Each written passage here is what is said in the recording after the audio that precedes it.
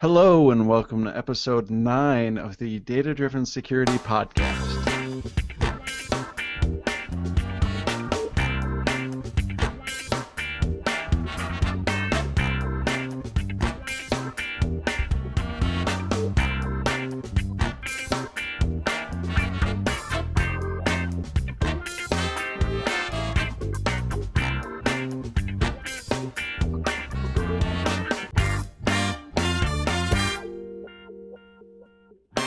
My name is Jay Jacobs, and welcome to episode 9 of the Data Driven Security Podcast. Joining me, Bob Rudis. How are you doing today, Bob? Jay, it's really late for a podcast. It's, Eastern Coast, yeah. Okay. For those of us that are still getting used to school wake-up times for the kids and stuff, yeah. Yeah, but you're usually up right now, aren't you? Sometimes, yeah. Just the first couple weeks of school are kind of rough, and then there's the changeover and the darkness and stuff. But yeah, I'm cool. Okay. Now, you don't seem quite as lively as usual, though. Are we going to pick it up a little bit during this episode? Or? I'll be lively once I have a reason to be lively, which would be our guest. Well, let's bring on our guest, shall we? I think that's a good idea. Joining us tonight is Mike Scanzo. Did I get that right, Mike? You did. It's a fairly rare last name, but you did a great job. Scanzo, okay. But he's better known by his Twitter handle. Which is? Sushi. Sushi. Spelled not as expected. Unless you know him, and then of course it's like, yeah, that's how it's spelled. Yeah. Duh. Yeah. Like seriously, dude. And so, Mike, you're coming to us from currently at Click Security. That's correct. And you've got a long, rich history in information security and recently in data analysis and all the good math stuff. Yes. So how you doing, Mike? Great to have you on. I'm doing well. I'm excited to be here. Finally enjoying the break in the really hot weather down here in Austin. So quite pleased, and I am fully awake because it's relatively early for me. It gets unhot in Austin. I mean, it's Texas, dude. Like seriously. It's not triple digits, so it's less hot. Okay, it's less hot in Texas. Okay. I mean, you sort of like just like I buy into like 9 months of just frigid temperatures and 9 feet of snow by living in Maine. You sort of buy into the whole I'm going to melt most of the year by living in Texas, right?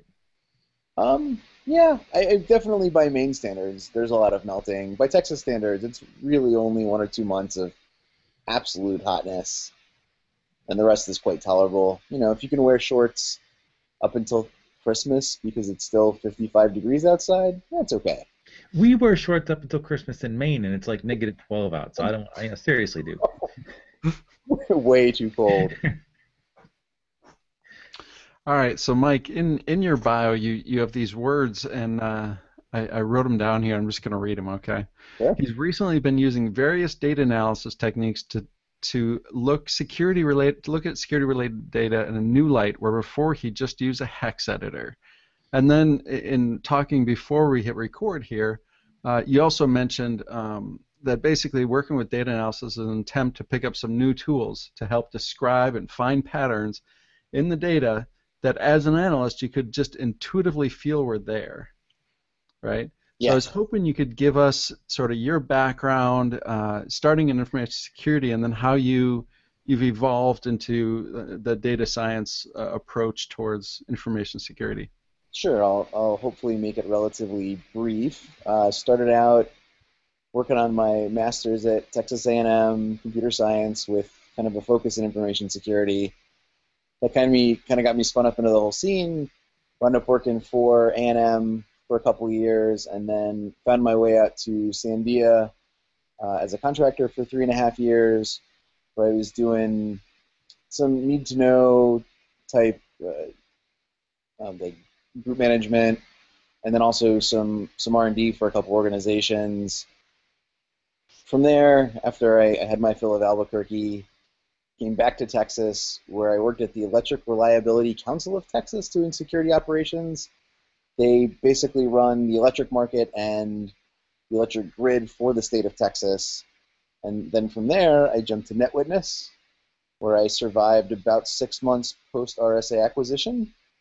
Wound up starting a company with a really good friend of mine, Rocky DiStefano. The company was Visible Risk. where we got acquired by Click last August.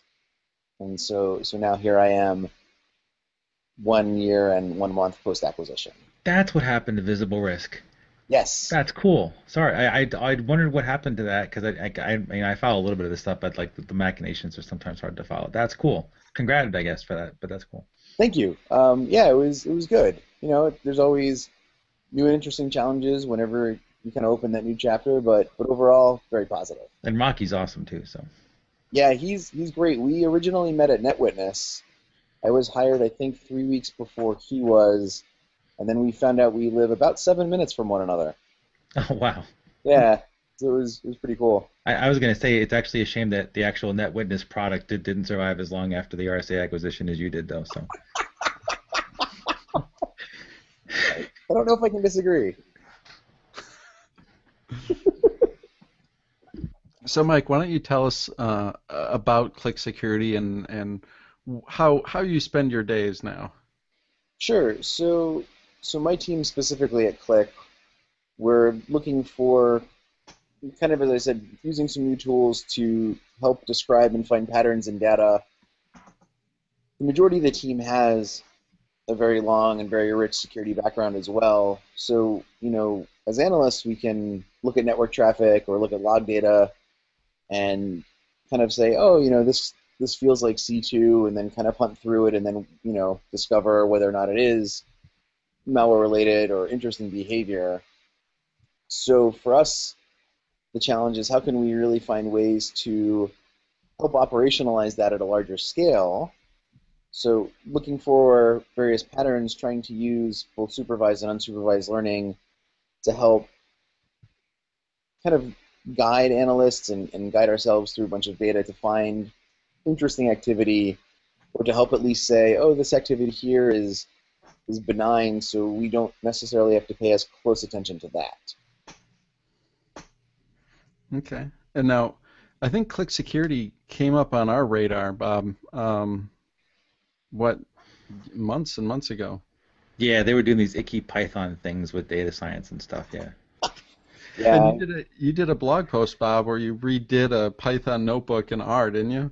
Yeah, I mean, Okay. I felt the need to like undirty the data by actually doing it in R versus letting Python handle it. No, you're joking. I'm only joking. Mike knows I'm joking. Hopefully, everyone on the podcast knows I'm joking. I wield Python almost as well as I wield R. Right. It's a good Yes, thing. you do. But the reality is there's probably more InfoSec folk that know Python than R, and one of our missions in life is to change that. So, I think that's a great mission. I've been trying to learn R with very little success, so I'm always amazed from people who can understand R and Python. the learning curve is huge. I mean, Jay and I don't think Jay or I would disagree that this isn't something that you're going to pick up overnight, and your mind eventually has to crack. Like I always think of it like I'm not sure if you're a Star Trek person, Mike, but it's like that episode with Picard, and he's being tortured by the Cardassians, and he goes, "There are 4 lights," and he's about to go, "There are 5 lights," and that's R. Like you actually get, "Oh, there are 5 lights." So. Ah, nice. Okay. That was a quick and obscure reference that I like Star Trek and I barely even got it. Jay, that every other InfoSec pro listening to this besides you will get. I guarantee. Right. So, but back to Click Security and the whole topic that we're here. You've got that data hacking project out there, right? And it lives in GitHub, and it's basically a collection of projects around hacking on data, right? Security data. Correct. So part of our internal value prop and sell was, look, it's part of our job to understand data. Understanding data and using techniques and these algorithms, that's great. That's not necessarily the secret sauce. The secret sauce is in being able to use it or do it at scale and productionize it, right? Put it into a product so it's useful by more than the people who are writing the code. So kind of for the community, though, we wanted to, anytime we did a presentation or anytime we thought we came up with something cool, we wanted to put it out there so people could actually hopefully use them as a way to learn and kind of get in and interested by data analysis, and that way they'd have kind of these pre-built use cases and hopefully some sample data they could then run to and do science, right, on their own. Well, and it isn't just one type of data too, which is what I find just phenomenal. I mean, Jay and I were actually when we found you guys, like I forget what we were doing. I think we were doing post-book research to see who was doing data science and security or whatever, and we saw your stuff, and it was like, oh my gosh, there's like other people out there. It's so cool. And then you keep adding to the diversity of data that you work with. I mean, you work with everything from network logs to NetFlow to malware samples. Yes, yeah. The team, myself, a guy named Dave Dorsey, another guy who left a few months ago, though, Brian Wiley. We all have really diverse interests and experiences. So for us, it's any way we can understand different data better. There's always ways we can find different use cases to bring that back into the products. So the internal sale is pretty easy, and it's nice for us to say, hey, not only can you use this technique on files, but this is how you can apply it, as you said, to network traffic or something else. Yeah. And do you have like we're going to put the link out to the GitHub repo in our show notes here. But if somebody visits there, do you have a few that you would recommend? Do you have a few favorite that are just near and dear to your heart? Oh man, I mean it really depends on interests. And I know we talked about it initially offline. The DGA one I think is super cool. I'm a huge fan of the SQL injection one. I just think that one's really neat. And the one that we most recently put from B-Sides Vegas, using machine learning to kind of programmatically generate Yara signatures, I'm a big fan of that one. I was a little hesitant to kind of go down that path, but Dorsey, the other guy on the team, beat me over the head and said, no, we're doing this whether you like it or not. And it worked much better than anticipated. And so that one was basically where you took a bunch of malware samples and you grabbed a bunch of static variables about it, static attributes of the malware, and then use those to do some clustering, right? And then depending on how the clusters came out, from each cluster you would generate a set of Yara signatures, right? Correct. And kind of first pass, the Yara signatures were really basic. They only used AND, so there were no OR, and they weren't very complex. But in our test sample, it worked much better than we could imagine, even with just a simple one. And as part of that, we looked at a few different clustering algorithms and kind of set them up a couple different ways, only to kind of show and give people a way to go through their own experimentation. So when we were looking at data, we said, oh, maybe we should try this clustering algorithm because A, B, and C. And oh, maybe we should scale or see what happens if we don't scale or see what happens if we do PCA. So people could kind of play with all those variables on their own and see if they can get better or different results from anything in the notebook. And that's just the coolest part ever. I mean, because you got all this stuff out there and people can go and try it and they can tweak it and run this or don't run that, or like you said, scale, don't scale, try it with PCA, all the different things that you could throw in here, and largely you just try it and see what happens, right? And that's pretty much what it's all about, I think, trying and seeing what happens and the whole point, of course, is to do better than what we're doing now, right? Yes. So if you can generate Yara signatures that are very, very efficiently, because it's all done through machines, right? You can generate all this stuff, and if it's just better than what you're doing now in whatever way you measure better, that's really the criteria for success, right? It doesn't have to be perfect. It just has to be better than what we're doing now. It's completely correct in our exact outlook. And one of the things that we love are when people hook us and and challenge us and tell us if we're doing something wrong or how we can do it better, because it's great. It's doing it better, and we're not infallible, and we're trying to learn and figure things out the same as everybody else, and we're just trying to get some data points out there for discussion. Right. Yeah, and one thing I really liked, I was looking through your presentation again, and the presentation is online, the video of it, so you actually get to watch you guys talking and the slides and everything. So, but early on, you actually put your questions up there, right? You had a slide where you had 2 questions, right? And I mean, that's the most fundamental thing that you can do for research like this, right? What am I trying to answer? Right? Because a lot of people will grab data, like they'll grab malware data and just start trying to do stuff, without getting that question out there first, and they end up finding things that are convenient or, may not answer any question that anybody had, but, they get an answer anyway. So I think starting with those questions, it was so cool just to see that early on, having the questions up there. Can you cluster this effectively, and then once it's clustered, can you generate Yara signatures from it? So it was really fantastic to see that. So really, really great job on that. Thanks. That's awesome. As you can see in the video, I've got a giant goofy grin on my face. I'm super happy that someone found it exciting. That's awesome. Yeah, definitely. I mean, I'm sure there's more than just me, but yeah, I thought it was great. So when you were going through that, though, what were the challenges that you were facing? Like, I mean, like doing this type of research, it's not, you don't start at the beginning and you go through your 10 steps and you get to the end, you're done, right? It's like you take the first step and then that didn't work, and you take your second step and that didn't work, and it's constantly a few step forwards, a few step back, retrying things. So during that project, what were some of the challenges that you faced, that things that may not have worked, or how'd those work out?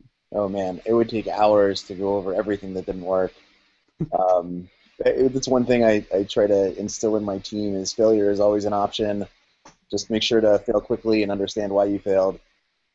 But as an overall whole, I mean, everything from gathering the data and looking at samples and trying to get for kind of one of the things we wanted to look at was, well, how well does the clustering do with malware families? So gathering results from VirusTotal, so data gathering, all those kind of cleanup tasks, getting the features, picking, I don't want to know, the right features, but going through feature selection several different times.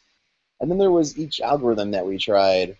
So, with dbScan, playing around with the scikit-learn is how many samples do you want per cluster, or what are the different ways we can throw k in there for k-means, and trying to figure out, is there, an optimal way, or do we get better results if we PCA some this dimension versus another dimension, or, is scaling really the right thing because maybe we want the algorithm to maybe slightly misbehave in hopes that some of the differences stand out.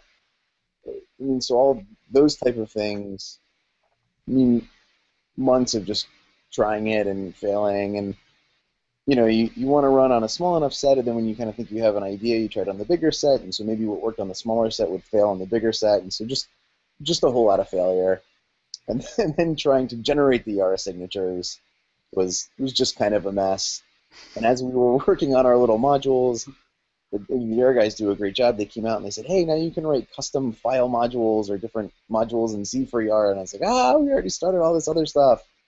So we just kept on that path, and that was one of those, well, we can always revisit if people are interested. Yeah, definitely. And you started to touch on something that I know through my own work, that I don't know how unique security is as an industry, but trying to find the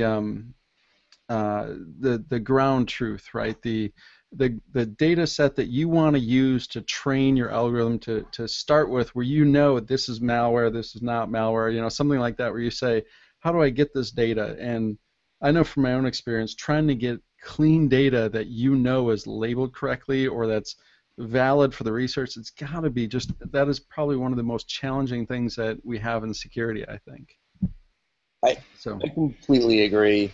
One of the data points that also agrees with us, we recently hired a great mathematician / data scientist, Becky, over at Qlik, and she's done this type of work in other industries, and that was one of her very first comments was, wow, looking at your guys' use cases and looking at some of the data you've given me, what do you do for ground truth? It's not here half the time, and you can't make it up, so how do we handle that? So I think your intuition it lines up with mine and other people, that's for sure. Yeah. And I was going through Jason Trost, who's over at, Bob, help me out here, ThreatStream? Yeah, ThreatStream, yeah. ThreatStream. He has a blog post on covert.io, his personal blog, I think, and he lists all of these security papers. And I've been going through them, and that's got to be like a common running theme. People are like, for good domains, we go to Alexa, and and then people talking about how you can't really trust that because you get VirusTotal or something will list those domains as having malware. So I mean, it's such a messy environment. Just trying to get that first set of data that you can then say, this is good, this is bad. Let's start going, right? It's such a huge challenge. It is, and that's actually one of the things that we've been playing with recently, the past month or so, is can we kind of aggregate a bunch of potential ground truths and come up with some sort of confidence or ranking that says, where the data tells us that, yeah, this is more than likely malicious or this is more than likely benign. And we've had some interesting initial successes. We have to scale it out and see if it really works broadly, but a couple naive approaches actually paid off fairly well. So it's tough though, right? It's super crazy. Yeah, and you mentioned the DGA classifier in the data hacking project, and that's something I've actually gone through that pretty much line by line at this point, and I've recreated most of it within R, and I've been experimenting with just a ton of different things. But one of the fun things is the quantity of data that is out there, right? And so like if you take something that's trying to find, and DGA, for those who don't know, is a domain generated or domain generation. Yep. Generating algorithm. That's what it is. And so it's, a lot of C2s will automatically generate domains and stuff like that. And this is a classifier to say these are generated by an algorithm, these are not, kind of a thing. And getting the ground truth data for that has been really fun, and it really affects the performance of the algorithm in real life.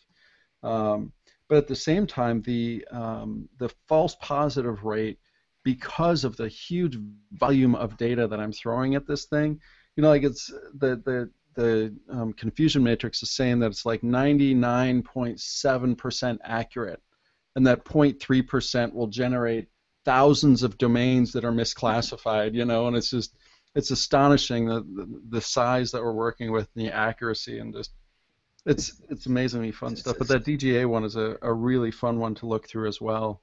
So Mike, I actually get to do something to Jay that he does to me almost every podcast. So do you want to explain to the listeners what a confusion matrix is, Jay, or are you just going to let them be in the dark about that? I'll take that, Bob. I did. So in a classifier, for example, if you say, the whole purpose is to say this is generated by an algorithm or not. So this is DGA or not. And when you have your corpus of ground truth data that you have labeled as these are all DGA, these are not, you run it through the classifier. But before you do that, you grab a chunk of that data and you hold it out. And then you generate your algorithm, and then on that data you bring it back in, and because you know what it's supposed to be, you run through and classify it, and then you say how many were classified correctly or not, and then you get what's called a confusion matrix. So if it was a DGA, was it classified as a DGA or not? And you get this, if it's a two category classifier, you get this 2x2 matrix, right? It's supposed to be DGA, it was DGA or it wasn't, it's not, and it was DGA or it wasn't. So you get this what's called a confusion matrix. How you can think of how confused was the actual algorithm, or not confused if you're lucky. So that's what that is, Bob. Thank you for forcing me to explain that. It's probably the last time I get to do that, but that's cool. So I've got a question if guests are allowed to ask questions. Oh, absolutely, yeah. Perfect. So looking at the DGA notebook, did you think of any features and anything that we missed when kind of moving it over to R and doing your own analysis with it? It's so no. The short answer is no, because what you guys did in the classifier you created, I think there was like four features, 5 features, 3 to 5, something like that, and it was incredibly simple and very good at the same time. And fast.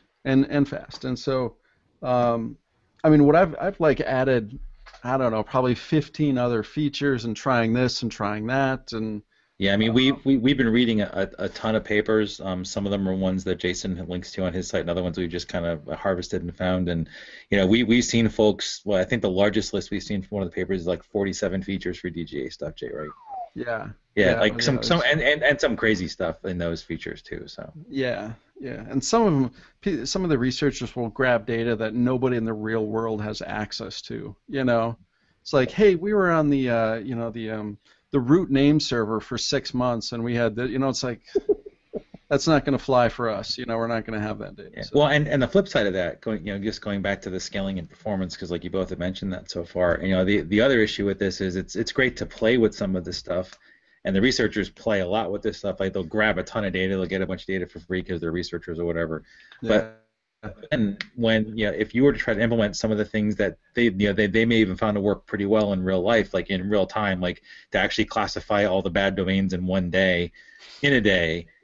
You're just not going to be able to do that with some of those really cool algorithms that they come up with, because I think some of them on really decent systems, we've calculated that to calculate one of the features would be like 55 hours for to do all the new bad to do all the domains in one day to say good or bad for them.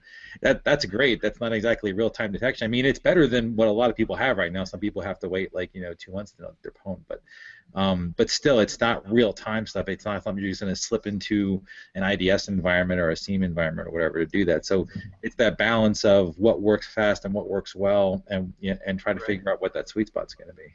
And so, like when you guys created the DGA classifier that you did, with I think it was five variables, but I mean it's quick, right? I mean it's not like 15 that I tried at one point, and so to take like a list of domain names for a day, 100,000 domain names to generate 5 features is much less resource intensive, and you'll get a slight trade-off in the efficiency, the accuracy, and things like that, but you can finish it in a day. Yep. So there's that trade-off, right? I mean, we don't want to, load up we don't want 47 features that will finish next Thursday, right? I mean, there's a trade-off here that we're going to have to make at some point. So. Yeah, I mean, there's also other issues where I think all your features were locally based just from the domain information itself, and when you try to start to bring in other information from like API sources on the internet, whatever those, like VirusTotal is one, there's a bunch of other ones out there. You're already introducing like 150 millisecond delay, or if you've got a really good connection, 30 millisecond delay just for the API call if it comes back instantaneously before you process it, and that then you're automatically looking at engineering constraints about that and what kind of systems you have to build to incorporate that stuff, and it just gets really complex really quickly to do some of that. So that's one of the cooler things about what you developed in that Qlik notebook. A Qlik security notebook is that it is something self-contained. It's something people can run and get experience with before they have to deal with all these other frustrating elements. Yeah. So, but I know Bob probably isn't going to push me on this, but I do have a series of blog posts that I'm going to try and write up to walk through building the DGA classifier, taking what you guys did at Qlik and Python and bringing it over in R and trying just a ton of different things. Like I think you guys just ran with Random Forest.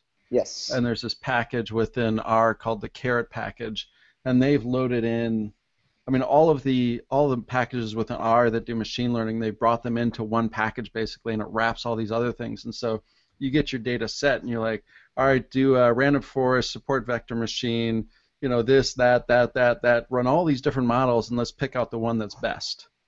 It's a really fantastic package, and so or Jay's machine runs out of memory and crashes and burns, but yeah. Or on like 9 out of 10 of them, and so yep. Or they don't finish. That's the other thing.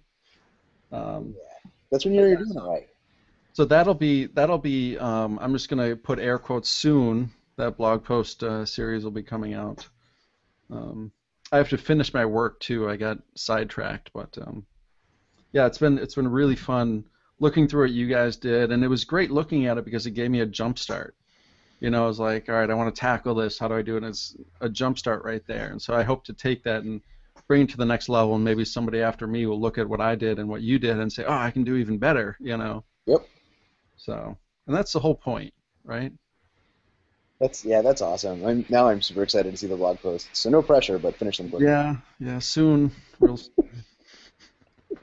Do you find, so the folks that you talk to, and you've been at a few conferences, a couple more than we have, and a bunch of the B-Sides ones, and I guess maybe I'll focus more on the B-Sides LV, and we've asked other folks these questions before we've been there, but did you find a lot of interest? Like we couldn't see the audience from the videos from there. Like were there a lot of people in the audience? Were people kind of energized at what you were doing? Are you getting lots of good questions about that? Is there a lot more interest in this than you've seen in other years? Yes. So the audience, more than I would have imagined. I think every seat was full, and there was at least one row of standing people across the entire back wall. So super, super pleased. The thing that I thought was the best was there was 15 minutes of solid questions after we gave the presentation, and the types of questions people were asking, totally not softballs. So there's a lot of people who really understand what's going on, and we were questioning our methods, and did we look at this or did we think about that? In some cases it was yeah, and it didn't quite work. In other cases, no, we thought we should, but we just never got around to it, or no, we had no idea. That's something awesome that we have to play with, or better yet, you play with it and publish the results and see what happens. One of the guys in the audience, he was asking us about, did we examine using different kernels? And I was like, whoa, that's a great question, right? And then, no, we just stuck with Gaussian. But, I never would have expected those types of questions. So I thought it was awesome. Super jazzed. That's great. That's great. Have you gotten any feedback after, like you got off the stage, did you get any feedback afterwards? Or anybody approach you, or have you heard anything since then? So I got stopped in the casino at Mandalay Bay walking through by someone who saw the presentation. So that was a great feeling. He really dug it. He seemed to be excited about it. So that even made me more excited. Since then, it's been relatively quiet. So if anybody listening wants to help us pick it up or wants to call us out on something, totally up for more discussions. Good. We keep threatening to do a data science like conglomerate hangout one of these days, Jay. We keep threatening that. Like starting a hangout, and anyone who wants to talk data science just jump on. Yeah, we should do that. Like some Friday or something. Yeah. All right. Count me in if I'm invited. Cool. Oh yeah, absolutely. Yeah. Yeah, I mean, now we've talked to like 5 data people in security, something like that. So yeah, Mike, you'd definitely be invited. Excellent. Short list. Very short list. So Mike, what's your future look like? You got any big projects coming up? Any big plans? No, the future is kind of all options at this moment. Still playing with a couple other things. I hope the next classifier or set of things that we're going to release is either, it would probably revolve around exploit kit URL classification. So kind of going back to things that, the type of data that we try to look at, part of our use case is, from a company standpoint, what types of data will generally everybody have access to, right? And you figure most people have access to proxy logs, or people can run Bro on their network to get something that looks like a proxy log. So we're going to delve into the URLs a little bit. That one has been interesting. That's one where we've been playing with some different ground truth methods to try and figure out what exactly is malicious, because when you're dealing with gigabytes upon gigabytes of network traffic, you only want to go through all that by hand. Right. To see if we can cheat a little bit. Yep. Absolutely. That sounds exciting. It is. It's a lot of fun, and I think that's the best part for us is, being able to come up with our own challenges that we want to investigate or we're always curious about because we saw something in the field. So we dig it. Good.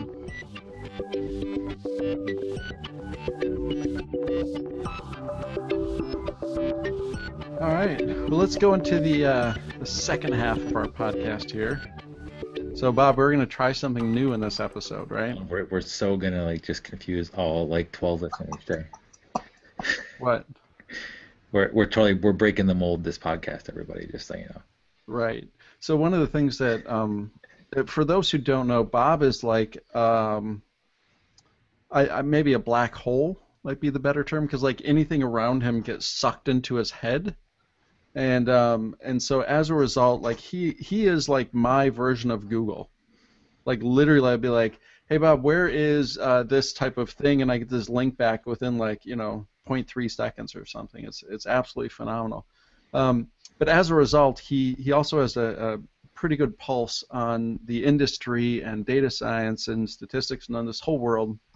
So we're going to try and take some things that have come out since the last podcast and just talk through them real quick. 'Cause there's so many interesting things going on out there, so much change, and so many great blog posts that we're going to go through a few. And Mike, you're absolutely going to have to participate, even if you didn't read any. Right, you're going to be dragged into this. So. And if he has ones we don't have, that's also kind of cool too, because we don't have to hog the whole show. We did invite him on and stuff, so. Right. Yeah. Just saying there. So Bob, you want to walk through the list? Yes. So I think the one that I put to the top, and it's there for a bunch of reasons, right? But Hadley Wickham, and for the folks that don't know Hadley, like we'll often just refer to Hadley to each other and even on Twitter, because like the R universe, when you say Hadley, you know who Hadley is, and I think even the IPython universe people know that too. But so yeah, he's a chief scientist over at RStudio, probably one of the better environments for doing data science. And just as an aside, like I use IPython and I do use RStudio a ton, and I still find using RStudio makes a lot more sense for doing the iterative approach to working with data and stats and all that stuff versus IPython. I just find I find it's a better environment, but like to each his own on how they actually do that. And you can actually do some Python in R now too, in the RStudio now, which is kind of cool. But he wrote a great article, and again, we'll have links for all these things, so I won't be spouting URLs on here. But for the Institute for Mathematical Statistics Bulletin, a really great article on data science. How is it different to statistics? And Hadley's brilliant, and he phrases things so well, and he comes up with very rational and just cool things across the board. He's written tons of packages for R and really contributed well to the data science community. And I think folks that don't read this article and who either come at data science thinking, oh, it's just those stats nerds, or if they come at it with more of a stats background, thinking, oh, it's just those data science morons or whatever, because like those two camps seem to be sort of forming right now, or have been forming for a while. I think Hadley does a great job, leveling the playing field and just setting, where data science fits in and where statistics fits in, and just how the two work together and how they're actually really good at building onto each other as well too, right? So because it isn't just statistics. I mean, data science is a whole host of things, right? It's getting data, cleaning data. We even talked about some of that, during this episode with Mike. And then stats, it lays on top of that and doing some more as well. But basically, I think his fundamental premise is, you collect data, you analyze it, and communicate the results. You're doing all of that, and it's fundamental to data science, and the analysis part, which can involve a lot of stats or not involve a whole lot of stats, is a huge component of that. And all that stuff combined is how you actually sell a product or get an initiative funded or find malware or find good stuff or whatever in there. And Jay, like I don't know if you found anything really cool nuggets from there. I just found it to be a great overall thought-provoking article for folks that even are on opposite sides of the spectrum from the argument. Yep. Did you want to talk about the Simply Statistics response as well? You can do that one. So that so I mean everything that you said about Hadley's post, but then the folks over at Simply Statistics had a response blog post, and they're coming at it from the statistics angle, and basically Hadley was saying that data science is a lot more than just statistics, right? There's the, as you mentioned, Bob, the collection, the cleaning, and the visualization on the backside, all this other stuff.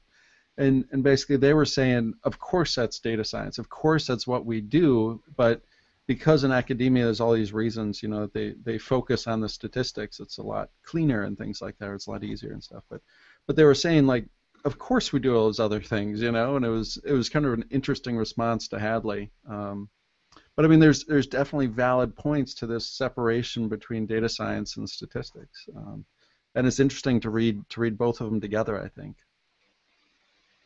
So, and speaking of that, the process of getting data and cleaning it, the next post that you had on your list here is about the importance of janitorial work within research and data science. Yeah, so this is one where it's from the Data Science LA blog. It's a really good blog. They do a lot of cool topics in and outside of R and all sorts of stuff around stats and things. And actually, they do more big data stuff lately. I won't hold that against them, but it's such a weird nomer, like big data. Like it's just whatever. Anyway, And I just found, like I'll be honest, I saw like when this first came out a couple weeks ago, I kind of just sort of dismissed it because it was like duh. And I was really surprised at just how the data science Twitterverse, right? So that's like 0.00001% of the Twitterverse or whatever, tiny fraction, right? Just went all a flutter about this thing. Like it was just like cross posted and retweeted and whatever. And it's just one of those things where I guess someone needed to say it in a more articulate way than maybe some of the books have of late or whatever. But the idea that you're going to spend a ton of time trying to figure out how to get the data in a timely way, how you're going to clean up the data, how all about this stuff to get it set up to do that. And I think one reason why maybe it didn't resonate with me as much as it did with others is just some of the work that you and I have been doing of late. It's involved all this, right? It's like that's why it was a duh. It's like because we're spending more time with that than anything else. One of the points that they had in that article that I thought was great is that they were saying like you can cut corners in that data cleanup part. And Mike, you've probably come across this too. You can cut corners, but you're probably going to pay a price later, right? So if you try to, and I think they talked about or alluded to the use of automated tools or something. Right. So if you take all of your data and you dump it into this off-the-shelf thing that does most of the work in an automatic way, first they were talking about how you may lose your ability to build your intuition about the data. One of the great benefits of getting in there and cleaning the data yourself is that you learn things. You learn how the shape of the distributions, the range of the qualitative variables and things like that. You learn about it going in and cleaning it. But if you skip that and you throw it into a tool, first you get what the tool thinks it should do rather than what it probably should do in the first place. But then you just skip that intuition building part, right? And Mike, this is something that you brought up, the constraint of some of the off-the-shelf tools that try to help, right? And how sometimes it's better just to get into the code, right? And to have that flexibility to do exactly what you want and you're not locked into whatever some vendor put into their product, right? Yep, and we've, got a couple scripts that kind of do some of that, initial automated cleaning, and there really is nothing worse. Like, oh, I think the data's clean, and you go run it through an algorithm, and then you get a Python error that, oh, this string isn't a number. Well, duh. And then you go back and, all right, maybe something was misparsed, and something wasn't misparsed, something was generated incorrectly, and so you wind up chasing things all the way back so then you can make sure everything is clean in every step. I spend tons of time doing that cleaning and that iterative process of general exploration. And we tried, and I don't know how well we did, but on a little plug on the data hacking repo, we have a couple notebooks geared just towards exploration, right? Here's a couple graphs, or here's some ways you can do group bys and a pandas data frame, just kind of those little. Yeah. You've got it into a consumable form, but is it really what you expect that it should be? Yeah. Yeah, and I think I think Mike mentioned a key thing about that, and it's not that we're anti-tools for cleaning. It's if you're going to have a data set, you should probably inspect it and build your own stuff to actually go do the cleaning. And there's going to be towards the end of this week, because it is Talk Like a Pirate Day week. Towards the end of this week, there's a non-security post coming on DDS, pirate themed, of course. And it's going to show exactly what that data cleanup can look like in a programmatic fashion. So stay tuned for that. Even though it isn't security data, it will give you an idea just how bad or good it can be. Nice. Yeah. Right, so I'm going to jump to another link that you had, Bob, about building a spam filter in R. Oh yeah. And this is a post, and I read through it quick. And the great thing is, it's way shorter than I would have expected a blog post talking about how to build a spam classifier, right? Yeah, and it's not doing the same old naive Bayesian blah blah blah. Right. Yeah. But they ended up doing what, an SVM or something? Yeah, they actually used the support vector machine to actually do it. Yeah. And really quickly too, like really succinctly, I guess is to use, like it's R, of course. I mean, I do read Python stuff, but I find the R stuff more compelling, and as most people should. And I was pretty impressed at how sparse the R code was, and how there was actually more verbal explanation about what was going on than there was actually R code, which I thought was kind of great. Yeah. Oh, absolutely. I like the part where he said, "We've got these 57 features, but never mind how we came up with them." I think that's probably one of the reasons why it was so Short, yeah, short and easy to digest, though. Just right. here's the things you should care about, Right. how you do it. Yeah. Yeah, I mean, and yeah, again, underscoring the fact that that feature development is going to be like a majority, like after you get data and figure out how you're going to clean it up, that's going to be a lot of this classification is like Yeah. trudging through that stuff, a lot Yeah. of trudging through that stuff. And then you get all those features, and then you like hit a button and it's classified. You Yeah, know, it's like, oh man, that's so anticlimactic. yeah. Darn, I can now find like C2s easily. Oh man, um, that's just horrible. Yeah, I feel like I wasted my time on that. But for folks that are kind of more familiar with the traditional spam assessment way of doing things, this is a great thing to read. It's pretty. I think it's pretty accessible even if you just kind of ignore the art code initially, and it Yeah. might get you thinking about doing things a little differently than you might have thought so before. There's another one from, of all places, Marketing Distillery. Yes, I read everything. Sorry. Um, It's like a black hole just sucking things yeah, just in. everything. But there are so it's one of those stupid list-driven posts that's just Top 10. eyeballs, yeah, top blah blah things, whatever. Yeah.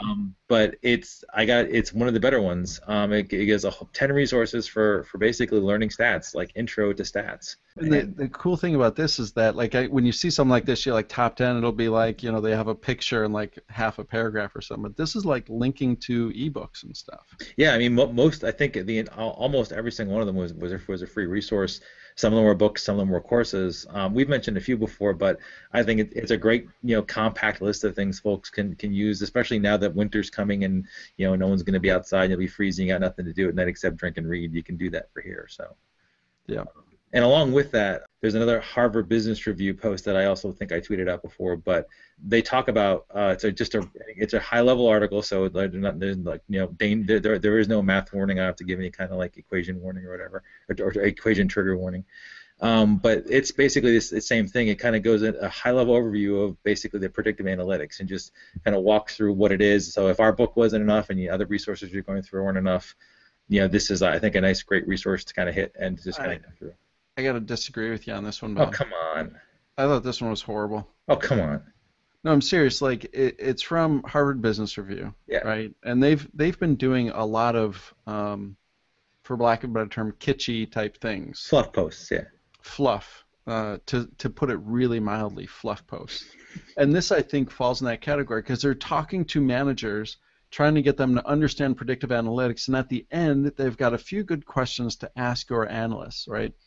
And I can't even fathom, like, some manager who's struggling with the terminology anyway to say, are you sure the sample data are that they're representative of the population? And a data analyst responding to that, could easily fly off the handle. Like, just go way, and the manager, I could just see, like, this blank sheet white look come over their face, like, why did I just ask that?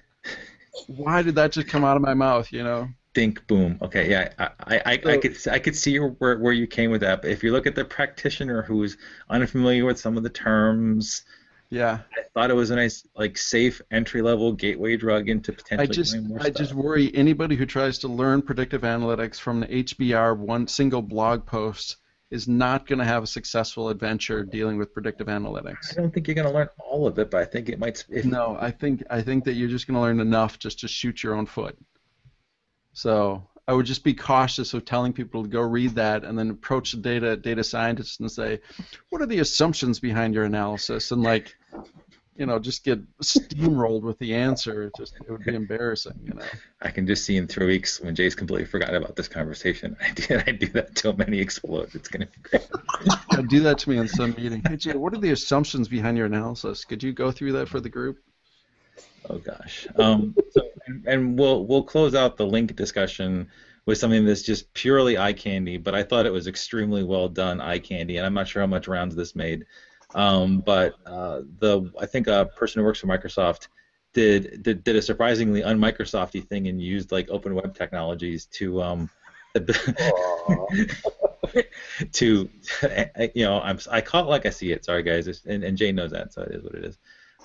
Built this thing called GitHub. It's github.info. We'll have a link again, but it's a great analysis of the active languages on GitHub, And really, I mean, I thought the whole, they basically he uses a parallel coordinate chart, but also uses bars to communicate, like size and stuff. It's just really extremely well done. Like it's really clean, really crisp, really responsive. And it looks like it's automatically updating from like the BigQuery data that the GitHub folks make available. So it's great stuff, and it was also kind of cool to see R is in the top list of that stuff too, which is great. Yeah, and the growth. I mean, it's just there's so much stuff, and like I remember clicking around, and I'm like, man, I don't know why it's up here like this, but man, that's cool. Like to your point, it's a whole lot of eye candy. Yeah. But really, the substance, you're like, after looking through it, I'm like, what did I learn? I don't know, but there's a lot of cool languages out there, I mean, that's kind of what I walked with. Super cool to hover your mouse around and stuff like that. Really interesting, but for substance, I don't know how much is there, but it's interesting. It's cool to play with. Yeah, well, I think more of I thought it was more cool for the inspiration for doing a viz like that for some other more meaningful substantial data. Not that what this guy did wasn't great, but just I think there's a lot of cool viz techniques there that you can apply. Even if you're not going to repeat the exact same thing, take a look at what he did, how he did it, font choice, size, alignment. I mean, just basically all the stuff that we've talked about in the book. But take a look at the decisions that were deliberately made to make that as presentable, and think about what makes it cool to you and what makes it useful to you from an interactive standpoint, and try to replicate that when you're actually building things. So and instead of actually making something like one of our wretched vendor tools that we security folk have to deal with, try to make something cool like this that people can use. Yeah, great visualization. Really, really awesome layout, and the amount of variables that they're recording and conveying in there is really phenomenal. So, I dug it. It was gorgeous. Absolutely. All right. Well, let's wrap this up. So, Mike, great having you on the podcast. Great talking to you. Great getting to know you. It's been awesome. I totally appreciate the opportunity. It's been a lot of fun. Maybe one of these days I can even come back. Absolutely. You got to come back, yeah. Perfect. It's a requirement. We've already had repeats, so you have to come back on. Oh, all right. Done. Definitely. All right, Bob, you got any closing comments or anything? Nah, dude, it's past bedtime. I got to get out of here. All right. Well, thanks, guys. Thanks, dude. Yeah, thank you. Appreciate it. All right, bye, guys.